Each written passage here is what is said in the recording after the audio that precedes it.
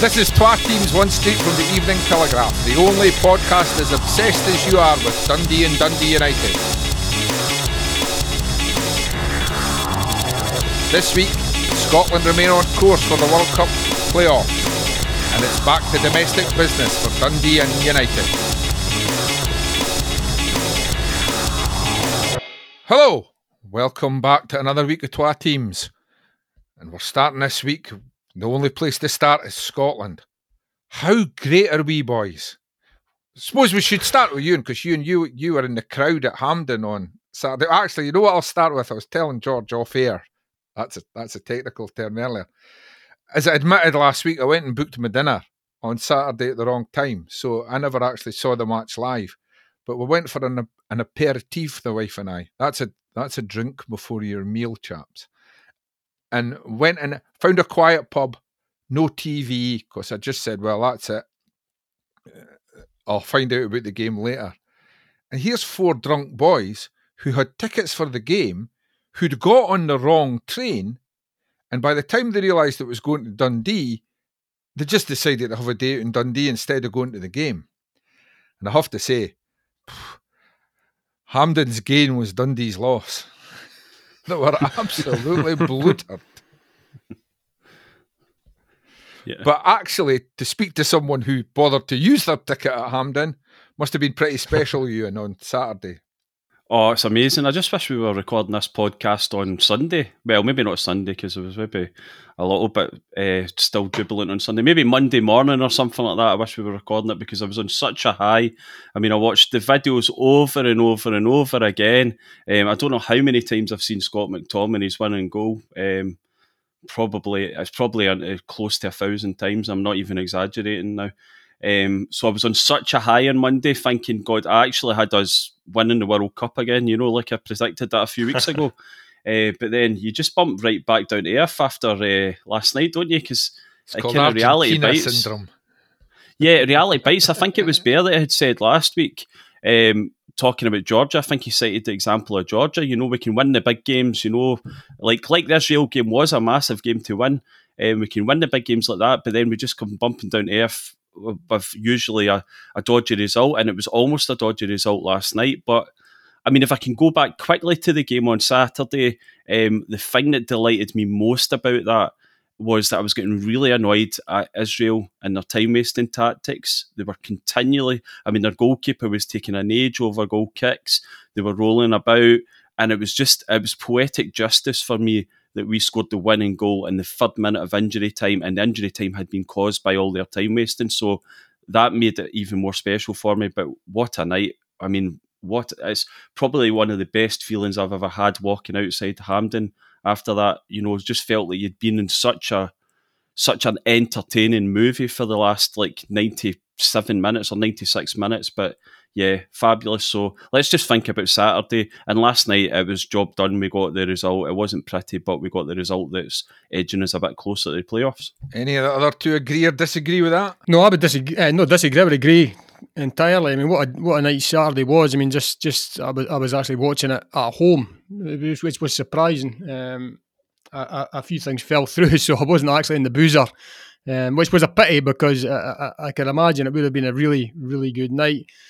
I thought the performance was fantastic against Israel. I even thought the first half wasn't as bad as a lot of people were making out. They lost bad goals, isn't there? Of that, there's no doubt. But credit to them for the second half display, which was probably their best 45 minutes in years. It was quite incredible the way they managed to keep going, the way they showed belief that they could actually get something, and it wasn't just throwing balls into the box and hoping for the best. They were recycling the ball, going down the sides. Billy Gilmour was outstanding. That young lad has come on. If you can imagine his emergence in the last 6 months from being, just a young lad on the periphery to now being an integral part of the national side. And you really don't see him leaving, bar injury, leaving that position in the team now for the next 10 years. And what a place to be for Scotland and for the lad himself, because he can only improve. But no, it was great, and the excitement was there for everyone to see. And I think, for me, when you saw the pictures coming through from the National Stadium, so many. I mean, you were there, Ewan. I mean, I believe you were your young lad, were you there? Yeah, that's right. Yeah, well, you were sort of mirrored hundreds of times over, fathers and sons. And I think Saturday night would have created a whole new generation of Scotland fans, because your young lad will never forget that experience of being there and scoring such a late goal. And that'll bring them back for years to come, which is a great thing for the national side and great for the SFA as well. So, yeah, brilliant performance on Saturday. I think they did have a wee bit of a hangover last night, obviously, against the Faroe Islands. I don't like AstroTurf.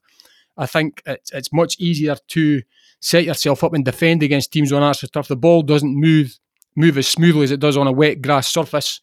I don't think it's as easy to control. But saying that, Scotland were poor.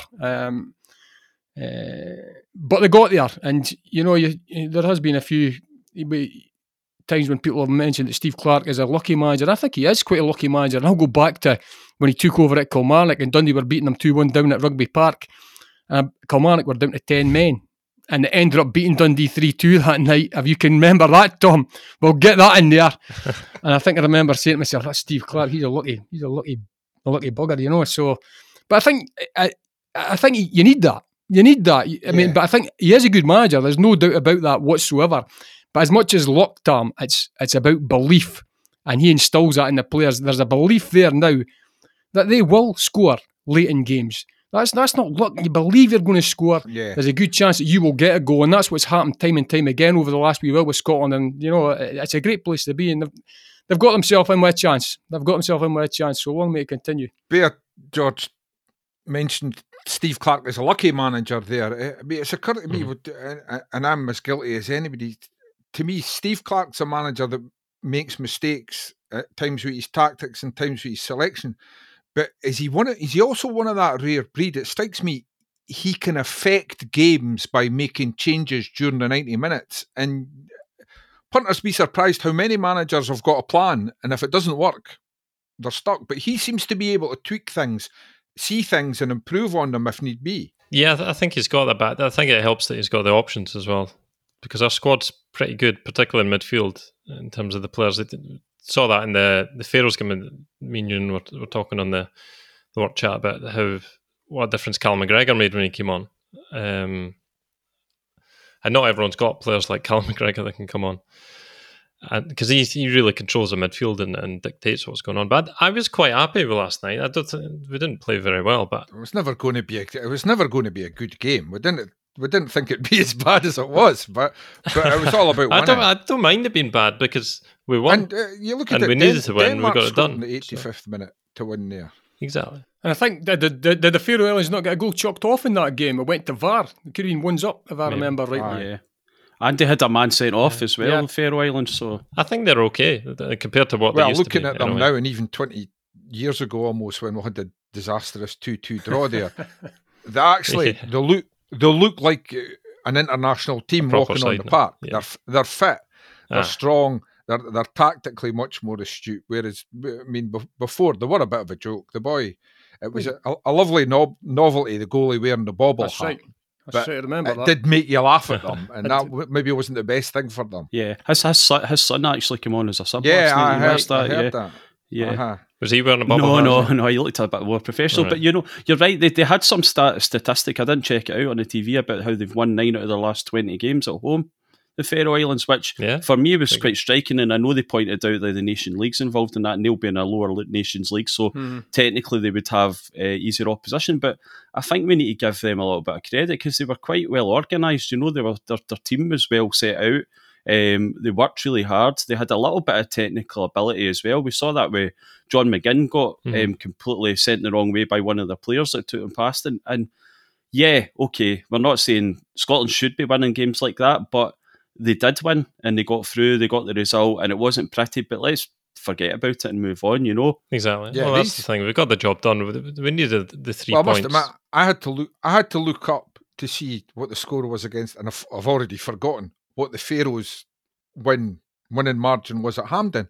Because in all honesty, the only thing you want is the 3 points. You forget these games quickly because they're not great spectacles. They're never going to be great spectacles. And in fairness to the Faroes, unlike a lot of the minnows, they actually had a goal when they had the ball. I mean, they did tire in the second half, and the ball it got longer and longer, I felt. But the first half, they put passes together, and when they got the ball, they tried to attack in numbers. And thank God for Craig Gordon and some really bad finishing as well. I think it's a good sign, though, for Scotland, that if we're not playing well, we can still keep the other team out, and we can grab that goal. It was a bit of luck. Lyndon Dykes scoring with his belly or whatever. Made a great run. I don't know why did it take so long for VAR to come to the decision it was a goal? I mean, as soon as I saw it the second time, it was clear it had come off his chest, his torso. Yeah. Thank God for VAR. I mean, the one against Israel would have been a travesty if that was chalked off for Dykes, wouldn't it? Well, you know, the Austria away. So I think I read a tweet somewhere. Somebody had said today that if VAR doesn't get a call up to the Scotland World Cup squad, then Stevie Clarke's not doing his job properly. But absolutely. I think, but in fairness, all 3 VAR decisions have been correct. Yep. I mean, we can be biased as we want, but all 3 have been correct. I thought the penalty in Austria was pretty generous, I thought, on our behalf. But no, I think the ones... I thought last night's was a goal. The Dykes goal on Saturday. Yeah, definitely. I must admit, when I was getting... I mean, I was sitting in a restaurant, and the first half I was getting messages from my mate, and the first half was FFS, and the second half was OMG, which was... we won't go into what FFS stands for, but oh my God, was a lot more encouraging. But when I must admit, when I saw the Dykes goal, I'd just seen, before I watched the game, I watched the goals and the major incidents. I saw him miss the penalty. And then my first reaction when I saw the Dykes goal, I have to be honest, was, oh goodness, you got a goal chalked off as what they've missed a penalty, got a goal chalked off, and still won 3-2. And it was only then that I realised that they gave the goal. Because to be fair, if I was Israel, I'd have moaned quite a lot about the goal, because I thought the guy was entitled to go with his head for it. So it was a 50-50. It would be, for me, it was one of those that both the team that didn't get it was going to be disappointed with the decision. Yeah, I didn't think he touched him in the head. That was what I know. It's not always the thing with the rules, but I felt the boy was acting it up. Yeah, I think his head was low enough to merit your boot being high enough. In the head, I think there's probably a limit of how high your boot can be, and I think his boot was probably on the limit, but I think he was just about right. But it was exciting at the game, though, because that's the first time I've been to a game where there's actually been a VAR decision at the game, and you see the wee camera just popping up from nowhere as the referee runs over, and I did wonder what it'd be like, because you're a fan and you're celebrating a goal, and then suddenly, oh no, it's maybe not a goal, and you have to what do you do? Do you just talk among yourselves for a few minutes? We were doing all the hype up thing, when somebody's going to take a penalty and you're going, oh, like that, when the VAR was going. So, but I genuinely thought, this is at the time, I thought that's a clear goal. There's nothing wrong with that. So surely VAR will rule it in, and obviously it did. But yeah, it's well, in all honesty, we do say thank God for VAR, because if VAR wasn't a thing, we probably wouldn't be in a qualifying position just now. We would have dropped points in Austria. We would have dropped points against Israel. Last night, obviously, the goal would have stood, because it's ironic. The country that doesn't have it in its domestic top flight loves it. Yeah, bring it in. Yeah, you could pay for it, on your salary. That was a joke. Right, moving on, but still on Scotland. I was up early today, and I know Ewan knows a bit about this too. It's interesting. Everybody's focused on Moldova, and rightly so. 3 points secures a playoff place, but we might need points against Denmark as well, because of the way the playoff seedings and whatnot work, eh? Yeah, that's absolutely true. I mean, essentially, because we're in a 6-team group and there's some 5-team groups, our results against the bottom side just get chopped off. So even if we beat Moldova 10-0, the goal difference won't make any difference, So from that regard, so we need to win the game to get secure second place, and then we essentially knock 6 points off of our tally. So we'll be down to 14 points going into the Denmark game. And I think that puts us right on the edge of potentially not getting the best second place point being spot. The top six second place teams are guaranteed a home semi final. And that's a big thing. I mean, we saw the impact of Hampden on Saturday. I mean, the atmosphere cannot be underplayed on Saturday. The Scotland fans were right behind the team, and I've said before, Scotland fans are quite patient supporters. They don't turn against the team very quickly at Hampden, even when things are going wrong, and that's a massive advantage for us going into any playoff game if we get it at home, and it could be a big disadvantage if we go away, albeit we'll still have potential, if they're allowed to, you'll still have several thousand Scotland fans who'll make the journey to wherever the away game would be. But I think we're in the playoffs. I'm pretty confident we're in the playoffs. I can't see us messing up both our last two games, especially even though Denmark are have got an unblemished record. They haven't conceded a single goal. They've won all 8 games, and they'll probably be trying to win all 10 games and probably go through it without conceding a single goal. You still, part of you thinks that when Denmark come to Glasgow that they might switch off just a little bit, enough to allow Scotland to get some semblance of a result. 20 minutes to go if it's close, and these boys, the Scotland players are flying about mad trying to get a goal. You do think the Danish players are thinking, I'm already going to the World Cup. Why do I need to take a chance? I think as well, if Scotland, if they do as we all imagine, we'll get to the playoffs. They'll have that experience now of going long in games. If it takes penalties, it takes penalties. I'll not be the end of the world. They're prepared to wait and go right to the wire to get a result, whether that be at home or whether that be away from home. They've done it in the past, so they've got that mentality. We could do this regardless of the draw. And I know you really want to be playing at Hampden for obvious reasons, but to go to Serbia and get a result over there and get yourself through, it was no sort of tall order. So I think if it does come to that, they can still do it. My biggest worry for the playoffs is the opponent. It might be. Well, I was going to say, George, just looking you get to pick. If say Scotland finish second but slip out of the top 6 seeds, as it stands just now, that means they would play Portugal, Switzerland, Spain, Poland, Croatia, or the Czech Republic. You get to choose. I don't want none. None. Wouldn't you? Unless, we'll have VAR. I mean, if they stay where they are, they've got the Czech Republic, Norway, Romania, Ukraine, and from the Nations League, Wales or Austria. Personally, I would pick Austria. That sounds much better to me. Yeah.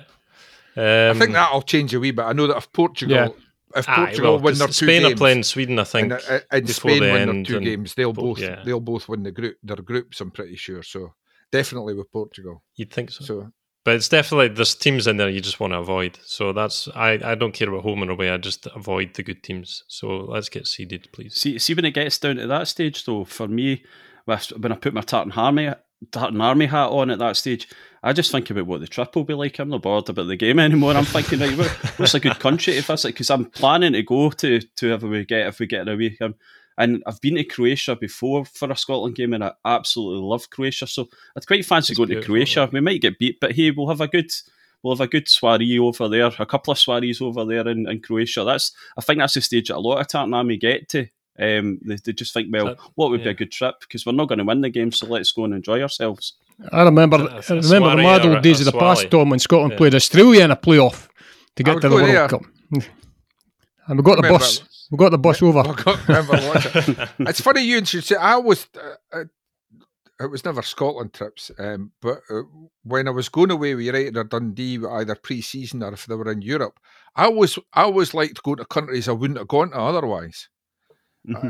I was a wee bit disappointed when United went to Spain for the pre-season, and everyone said, "Oh, that's great." But I said, "I've been to Spain. I'd like to go someplace obscure." Yeah, I mean that's why I went to Georgia a few years ago, because it was the kind of place that if I said to Jill, we're going away on holiday, we're going to go to Georgia for a few days, she would just look at me, but I mean, you need a holiday to get there. Yeah, exactly. But I mean, Georgia was amazing, and that's why you've booked up to go to Moldova, because there's no way Jill would come along with the kids to go to Moldova for a wee weekend break, So somewhere totally different. You're right. I think that's what it's all about. The adventure.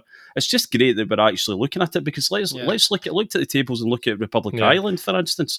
They're below Luxembourg in their standings at the moment. They've had an awful campaign. So, and over recent times, Republic have done a lot better than us in qualifying, so we're shifting things. Northern Ireland too collapsed last night against Bulgaria.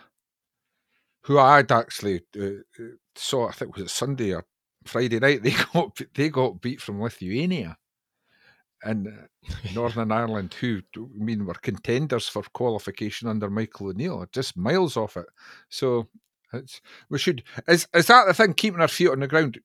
Should we accept if we go to the playoff and we don't reach Qatar, it's still been progress. We're still heading in the right direction. Yeah, because you look ahead. We were talking about seedings before, but when the groups for qualifying get drawn, you want to be as high as you can, and then you avoid two. We saw over the past 10, 15 years where we were just slipping down. We ended up with two really big teams in our group, and we struggled to then break into and get back into that second. And also, guys, Gilmore, Patterson, McTominay, they're around for a long, long time, and none of the others are well into the veteran stage. No. I mean, there's the Robertsons, McGregors, and they can be around for another 4 or 5 years as well. So all this experience, it has to be good. You're right. The players you mentioned, you had Tierney to that, and McGinn, and you really do start seeing a really strong nucleus of players playing at a very, very high level. I just wish we can really find someone of the ilk to play up in the front line. And no disrespect to Lyndon Dykes, who's done fantastically well with his goals, and Che Adams, I believe that they're decent enough, but I think we do lack real quality that would make a massive difference to the team now, because I think we have got a nucleus of a squad there that is capable of qualifying for major tournaments on a regular basis. If only we could find somebody up top who you could really go, wow, you could pin your hopes on him 100% to get your goals time and time again. But in the meantime, Steve Clarke gets the best out of what he's got, and fair play to Dykes. He's coming for criticism, for certain aspects of his game and missing the penalty, but he just seems to bounce back up. He's that sort of guy. I'm not sure if it's sort of the Australian background in him. It never seems to get down too long. He would always bet against himself at getting a goal, wouldn't he? So, yeah, we're not in a bad place, but if we could find somebody out there that could, a Dennis Law type character, would be laughing. Great stuff. Let's put Scotland away in a wee drawer for another month, and hopefully in a month's time we're just as happy. Right, it's back to domestic business this weekend with the United and Dundee both in action. Looking at United first, a public service announcement for United fans. They will get into Easter Road on Saturday, but they're trialling the new COVID passport status things today. Although, interestingly, after all the trouble with the app, Hibs have said it would be much better if you brought a paper copy with you. There's nothing like old-fashioned paper, is there? It's another sort of layer of stopping people going to the games, Tom. I think at the end of the day, it's an entertainment industry, and we're trying to encourage people to go. Now, if you keep putting in these sort of measures, now I know it's important, but if you're making it more and more difficult for fans, you're like, you know what? I'm not going to bother if you've got to start all this nonsense and queuing up outside the ground and standing in the rain waiting to get in and somebody check, and they're just doing a job, but you can guarantee, fans get agitated by this, and you can see a wee bit of bother trying to get in if the game's kicked off and you're trying to get your paper copy out your back pocket in amongst everything else that's in there after you've been to the pub sort of thing before kick-off.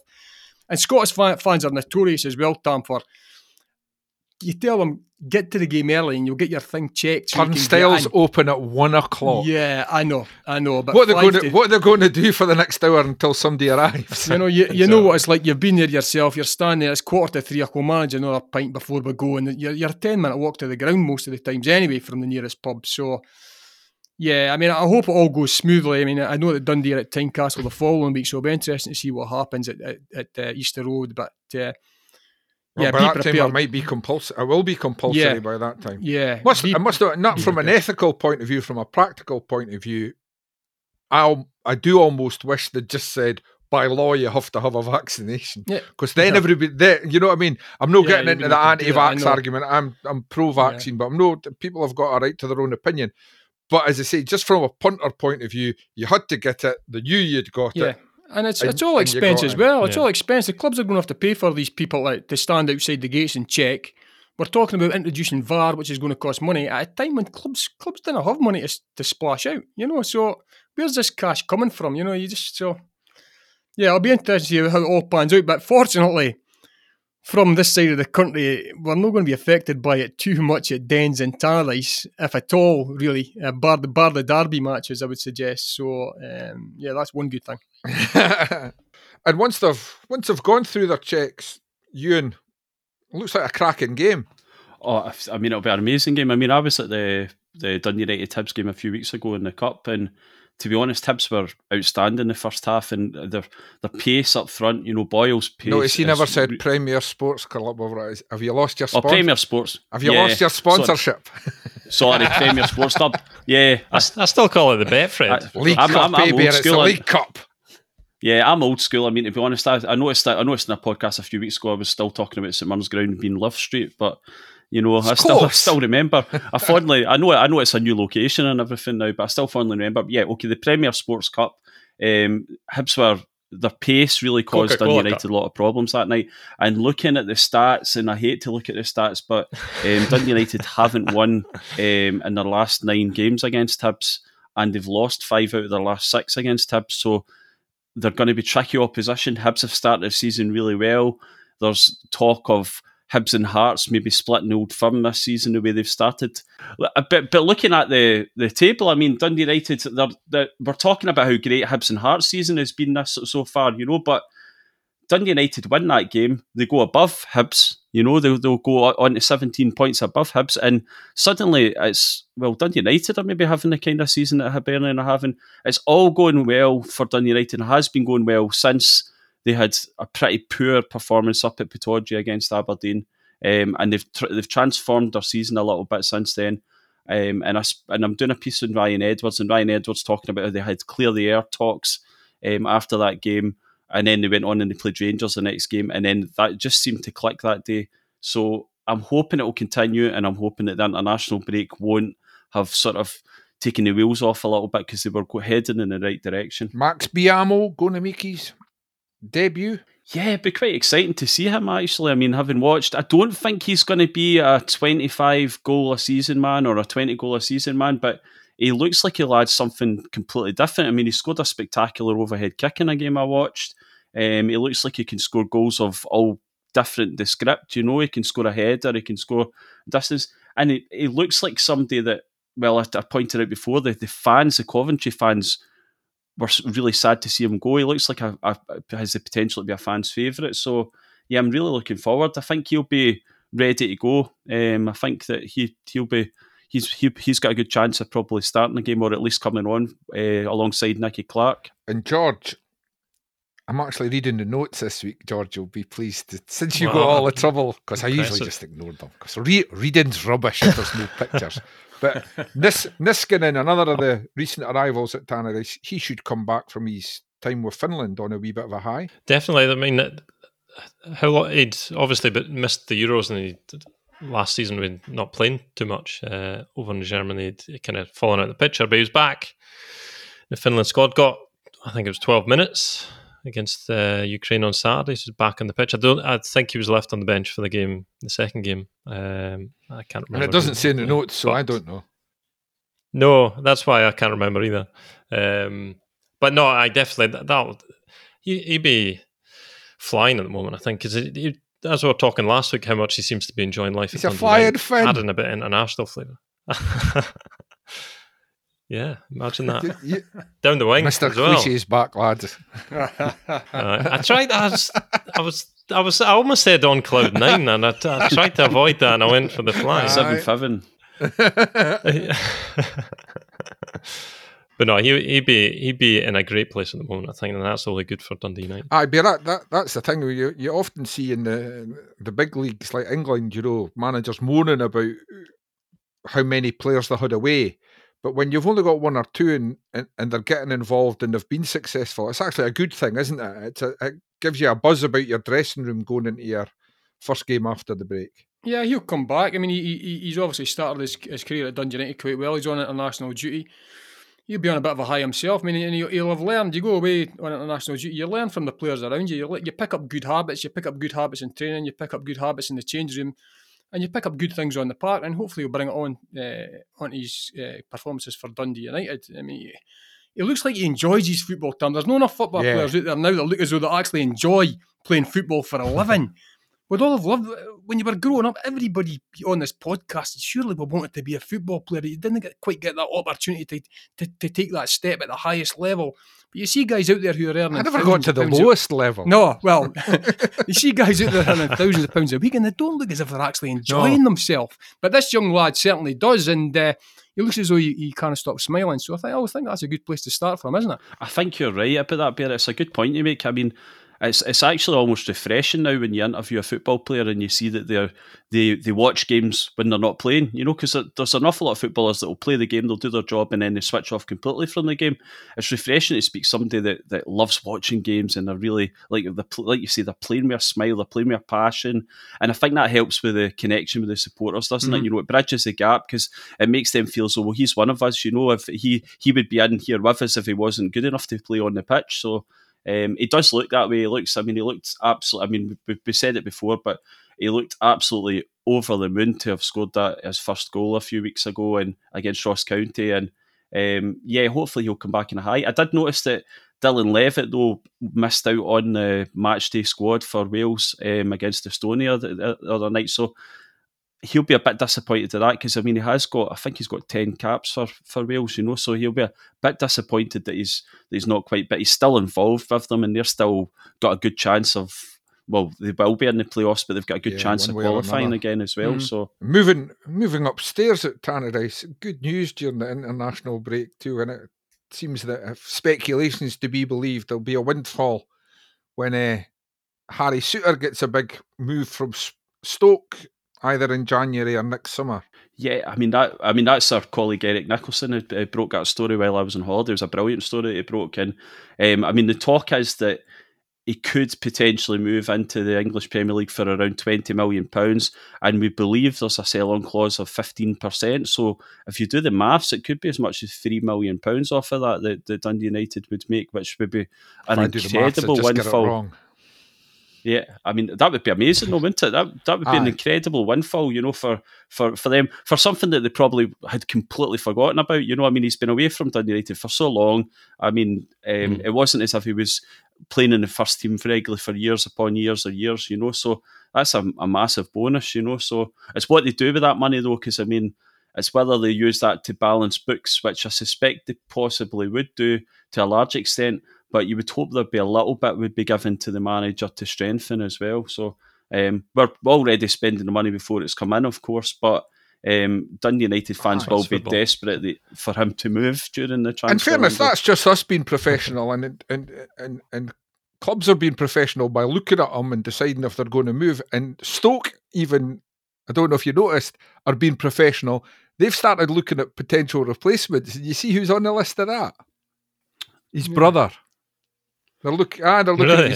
Apparently they've been up looking at his brother and John's they're quite different though. You're always concerned that you're getting fleeced in this country when it comes to transfer fees, aren't you? I mean, no disrespect, Harry Souttar's done remarkably well and he certainly has the stature to play down in England, but the fact he isn't a Scotland international suggests that, you know, he's still got a bit to go. So he's actually an Australian international.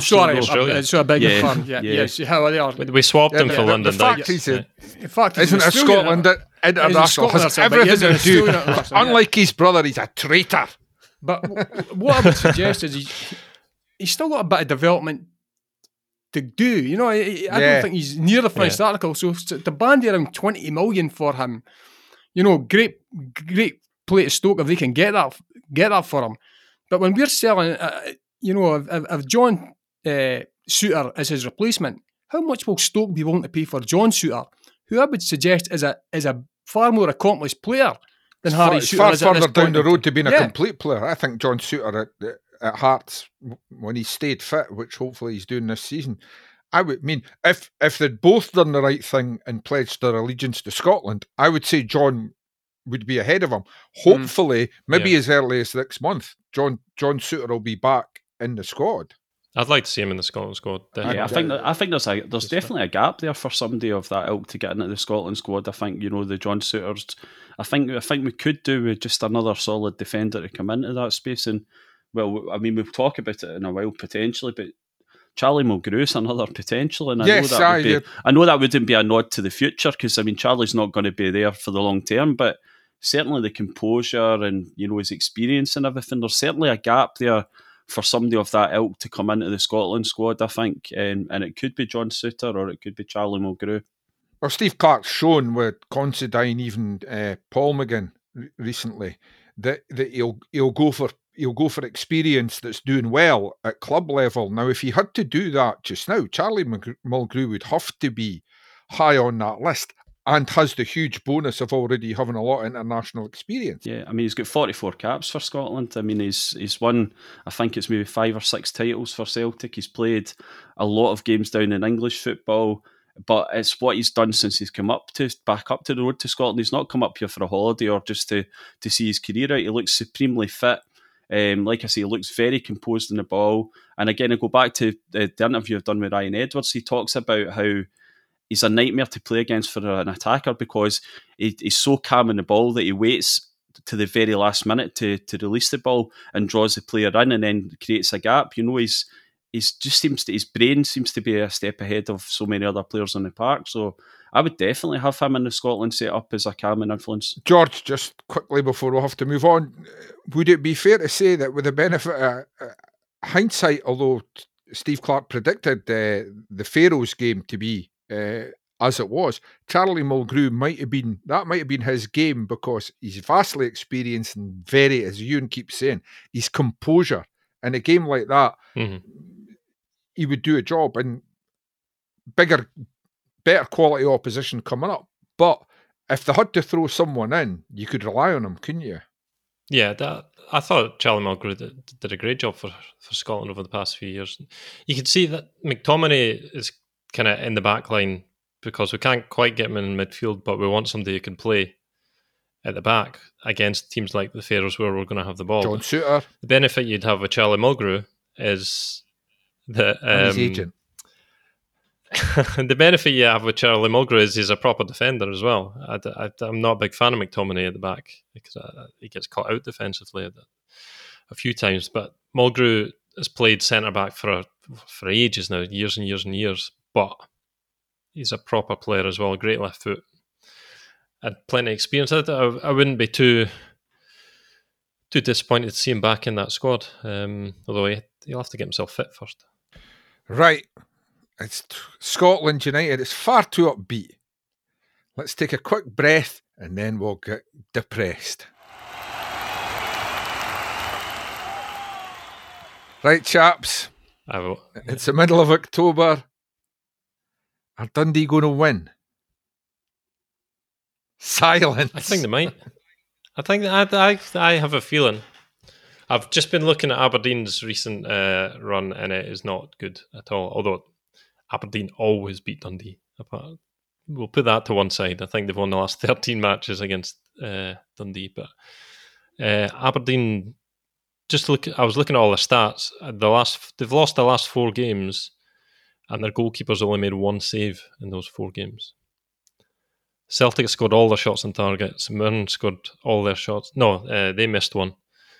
Motherwell and somebody else, I can't remember. Bear, as president of the Goalkeepers Union, should you not jump in here and defend the lad?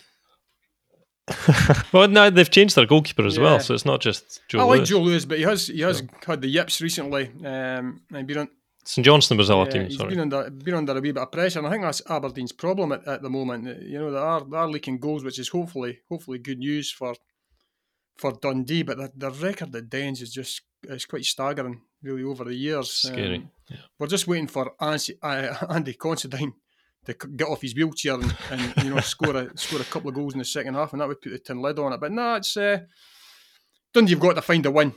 It's as simple as that. I mean, they haven't played badly. That's St Johnstone that was as poor as they've played all season, I've got to say. So they need to get that one out of the system. But most of all, they need to get a win. We're coming around now to the first set of fixtures, being wound up, and they've got to get a win on the board before certainly that ends. Hopefully they'll have a few players back, but it's going to be tough. Aberdeen have got their own problems to seek. Stephen Glass we've got our sister papers up in Aberdeen, and he's under real pressure up there. I think they expected Dundee more. boy.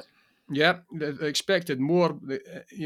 Especially the start they made. They made a decent start in Europe, and they got a great start against Dundee United. Early on in the season, and it looked as though everything was rosy in the garden. But since then, it's been all It's been all negatives, and the pressure appears to be mounting, and they're talking about it in their papers, in the Evening Express and the Press and Journal, as a must-win game for them coming to Den. So it's a must-win game for both clubs. So, it'll not be for the draw all day long. Faint-hearted. That's for sure at Dens Park on Saturday. But obviously, at this side of the woods, we're hoping that the Dark Blues finally get their first 3 points. George, there is some good news. That's why I'm feeling positive. Some good news for Dundee too.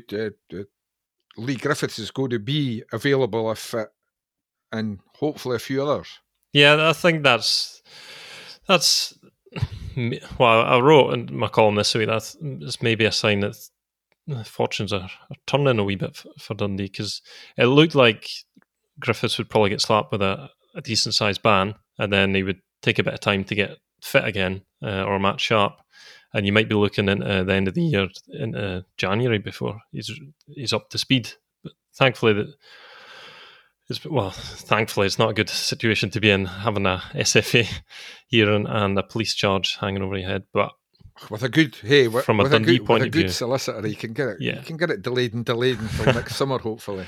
Well, it could be delayed way into next year. To explain, the SFA are not going to act until any legal matters are concluded. So it means you can play games for Dundee, and since this is a football podcast, that's what we focus on. That has to be good news.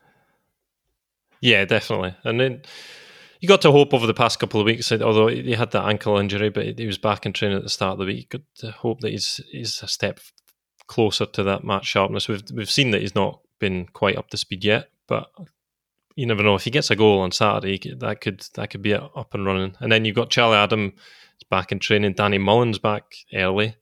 He was a key player at the end of last season. Did a lot of good work and scored big goals in the playoffs.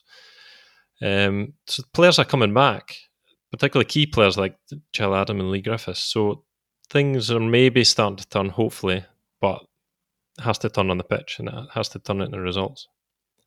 And Barry, you're looking forward to the 6 o'clock start? No, it's that's a new one for everyone, and I hope it benefits both clubs. But 6 o'clock on a Saturday night isn't really the ideal time for me for football. Like you say, I'm a traditionalist, like you had mentioned in previous podcasts. 3 o'clock on a Saturday afternoon. We know we can't all have that, but if we can't have that, then probably the earlier kickoff would be better. But you've got to try things, and if Dundee can make a few bob out of it, and Aberdeen can make a few bob, we might see a few more of them, being played at that time. But it's not ideal.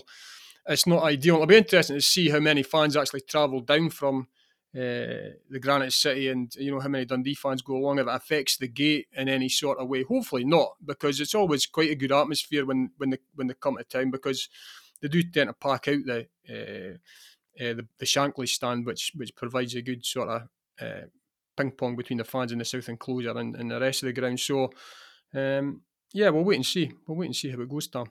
Does it not just give you a few extra hours in the pub though? Well, it does. But that's a concern, So, because I doubt very much if anybody will change their actually meeting times. Normally, when I'm going out on a Saturday, I'll be around about 12:30, 1 o'clock. So I'll probably still 8 pints for beer, by the way. Worryingly, it could probably still be around the same time. But it could be a few. It could take a wee bit longer to actually get to the ground from the pub. That's the only thing. Sort of 6:15 is you're staggering up to the gate, and you've got to. Well, fortunately, we don't have to produce our COVID passports or any of that nonsense. Interestingly, just going on that, I see Aberdeen have suggested that they won't be checking any COVID passports. They won't have to do that because their next sort of 3 home games, they reckon they're only going to get 9,700 fans, which is 300 under. They've said, we'll be fine. We won't have to do that. But how they've sort of figured that one out, I don't know. But what happens if you worry about it at Dens anyway? What happens if you hit 10,000? Do you have to ask everybody to leave and come back in with their passport? Check again. Yeah. Is there not a game? Is it the Motherwell Celtic game where they're limiting the capacity down to 10? Right? Yeah, so that they don't have to do the checks. But that's just ridiculous, isn't it? That's just absolutely. Imagine saying that. It's defeating the purpose, isn't it? Yeah. You don't want to go doing that. Yeah. Can't get enough fans into football grounds as it is. But Dundee Aberdeen 6 o'clock on Saturday night. Yep, it's a big game for both clubs. And You're only hoping that I believe. I mean, George, you probably know better than me, but I doubt very much if James McPake will start with 3 at the back in this one after the St Johnstone experiment went badly wrong. Obviously, it worked against Rangers the previous week, but I think he'll revert to the 4, won't he? I think so. I think it may be in the bin, the 3 at the back. Another Dundee news. Personally, because I remember him as a laddie at Dens, good to see Kevin McDonald training at Dens after his kidney transplant. No, I mean, I know nothing about where he's going to end up playing, but just because he's a good talent and a good lad, and it's nice to see him fit enough to train somewhere, isn't it? Yeah, it's been... Obviously, we've seen all this that he made very public, the kind of troubles he'd had, the health problems he'd had. I think was it his brother that donated the kidney? Yeah, donated the kidney. Yeah, which is amazing in itself. And you're right, just to see him back on a training pitch. Obviously, at his old club. I think he's just up in the city and Carnoustie boy, trying to get fit as he looks for a new club. So, to be fair, the pictures we saw, he looked fit and healthy, obviously. So good stuff. There's a player there for somebody to pick great up, ability too. What interested me is how long. I mean, he's had it for this problem that's got worse and reached this stage. But it's obviously, I mean, it's affected his career to an extent, but he's still played in the English Premier League, which is great testimony to him. Yeah, any time I've seen him play, he looked an incredible player. You know, obviously before he had his operation and everything, and he made a big impact in games I saw when he played for Fulham and things like that. I mean, he's played for Scotland as well. I mean, and he did well for Scotland, you know. And was he not a really good golfer when he was younger as well? Was he not like a close to scratch golfer? And I know that should go without saying if you grow up and you're a football player who always seem to be good at playing golf, but you grow up in Carnoustie. I mean, was he not also very good at that as well? Yeah, you've just said it, so it's true now. I don't know. Yeah. I remember him just about the time, because he's an easy-going big lad, Kevin, even at a very young age. And I remember when he first broke into the Dundee team, he was a bit sort of laconic, but Bear will remember this. Just before he went down to Burnley, he started really taking a grip. It was in the Championship, but he was only a teenager. He started taking a grip of games and really bossing them, didn't he? And I wonder if his kidney problem through the years has affected his ability, while still play at a high level, has affected his ability to do that, because by the time he left, I honestly, in terms of ability, and if he'd have stayed, his health had been maintained, I think he could have been a top 6 player down in England. Yeah, well, I mean, there was talk, but it was at Burnley he went down the first time, was it? Yeah, but there was talk when he went down there that Arsene Wenger was actually having a wee sniff about him, you know, and because he played a couple of games for Burnley against Arsenal in one of the cups and had been, you know, star of the show, but it never ever materialised. But here, I'm not taking nothing away from the lad, the Carnoustie lad, going and playing the Premier League and becoming a Scotland international. You know, he's not done too you can't. No, he's had a great. It's amazing. He's had a great career, but you do think where could it have been if it wasn't for the unfortunate illness? And also, he kept it quiet for years. Yeah. Fair play. I remember him. He went to Sheffield Wednesday at one point. They loved him, and he was a big player for them. And they were distraught when he went to Fulham. I think that was the way he went. But any chance, George, that he might sign a short-term contract if he proves his fitness? Well, you know what James McPake is like when a good player pops up. He can't help himself sometimes. The honest answer is I don't know yet, because I'm just about to go up and speak to the manager for the pre-match preview. So I guess we'll find out then. My feeling is probably unlikely. It's probably the one position Dundee wouldn't need when they got Charlie Adam already. That's just my instinct, but I don't know. I'm sure it would please a lot of people to see him back in dark blue. Anyway. I think you're right, George. I think another time he might have been ideal. You given sort of, you know, his career and what he's done. But at this point in time, the Dundee really need another sort of midfielder of that ilk. You know, they've got Charlie, they've got McGowan, they've got you know, Byrne, McGee, and all these young lads as well, you know, Max Anderson and everything, trying to batter their way into sort of 3 positions in the middle of the park. So I would imagine that James McPake, I mean, obviously, we'd obviously have to decide who's going to play, but it might just give him an extra headache rather than sort of, you know, easing a problem, if you see what I mean. Yeah. So you and Bear and George have poo-pooed it, so he's going to come on Saturday, isn't he? Yeah, he'll just appear from nowhere. Yeah, I mean, I know what you're saying about it being difficult to fit him into the side, and I know Dundee have had that issue of looking like they're top heavy with strikers as well in that sense, but he's a quality player, and I mean, if he can get back to the level, and I mean, it would just be amazing to see him back out in a football field after what he's gone through first of all. But if he can get back to any sort of level that he was at before, surely he would add something to that Dundee side. Surely a great situation for James McPake to be in, because somebody's going to have to take a gamble on him. Yeah, he's not. It's not nearly as big a gamble because James McPake is looking at him in training. Yeah, and maybe I'll be termed that. I mean, just initially for the player as well, what suits him may be a short-term deal, which Dundee have proved quite good at in the past in funding these sort of deals. You know, so I wouldn't break the bank for them, and you know, to have like you said, you got a player of that sort of ability to call on. You know, a manager will tell you can't have enough good players in your squad. You know, so I don't think it's what Dundee need, but will he end up as a Dundee player? He might just end up in, I wouldn't rule it out, but I agree with what Bear's just said.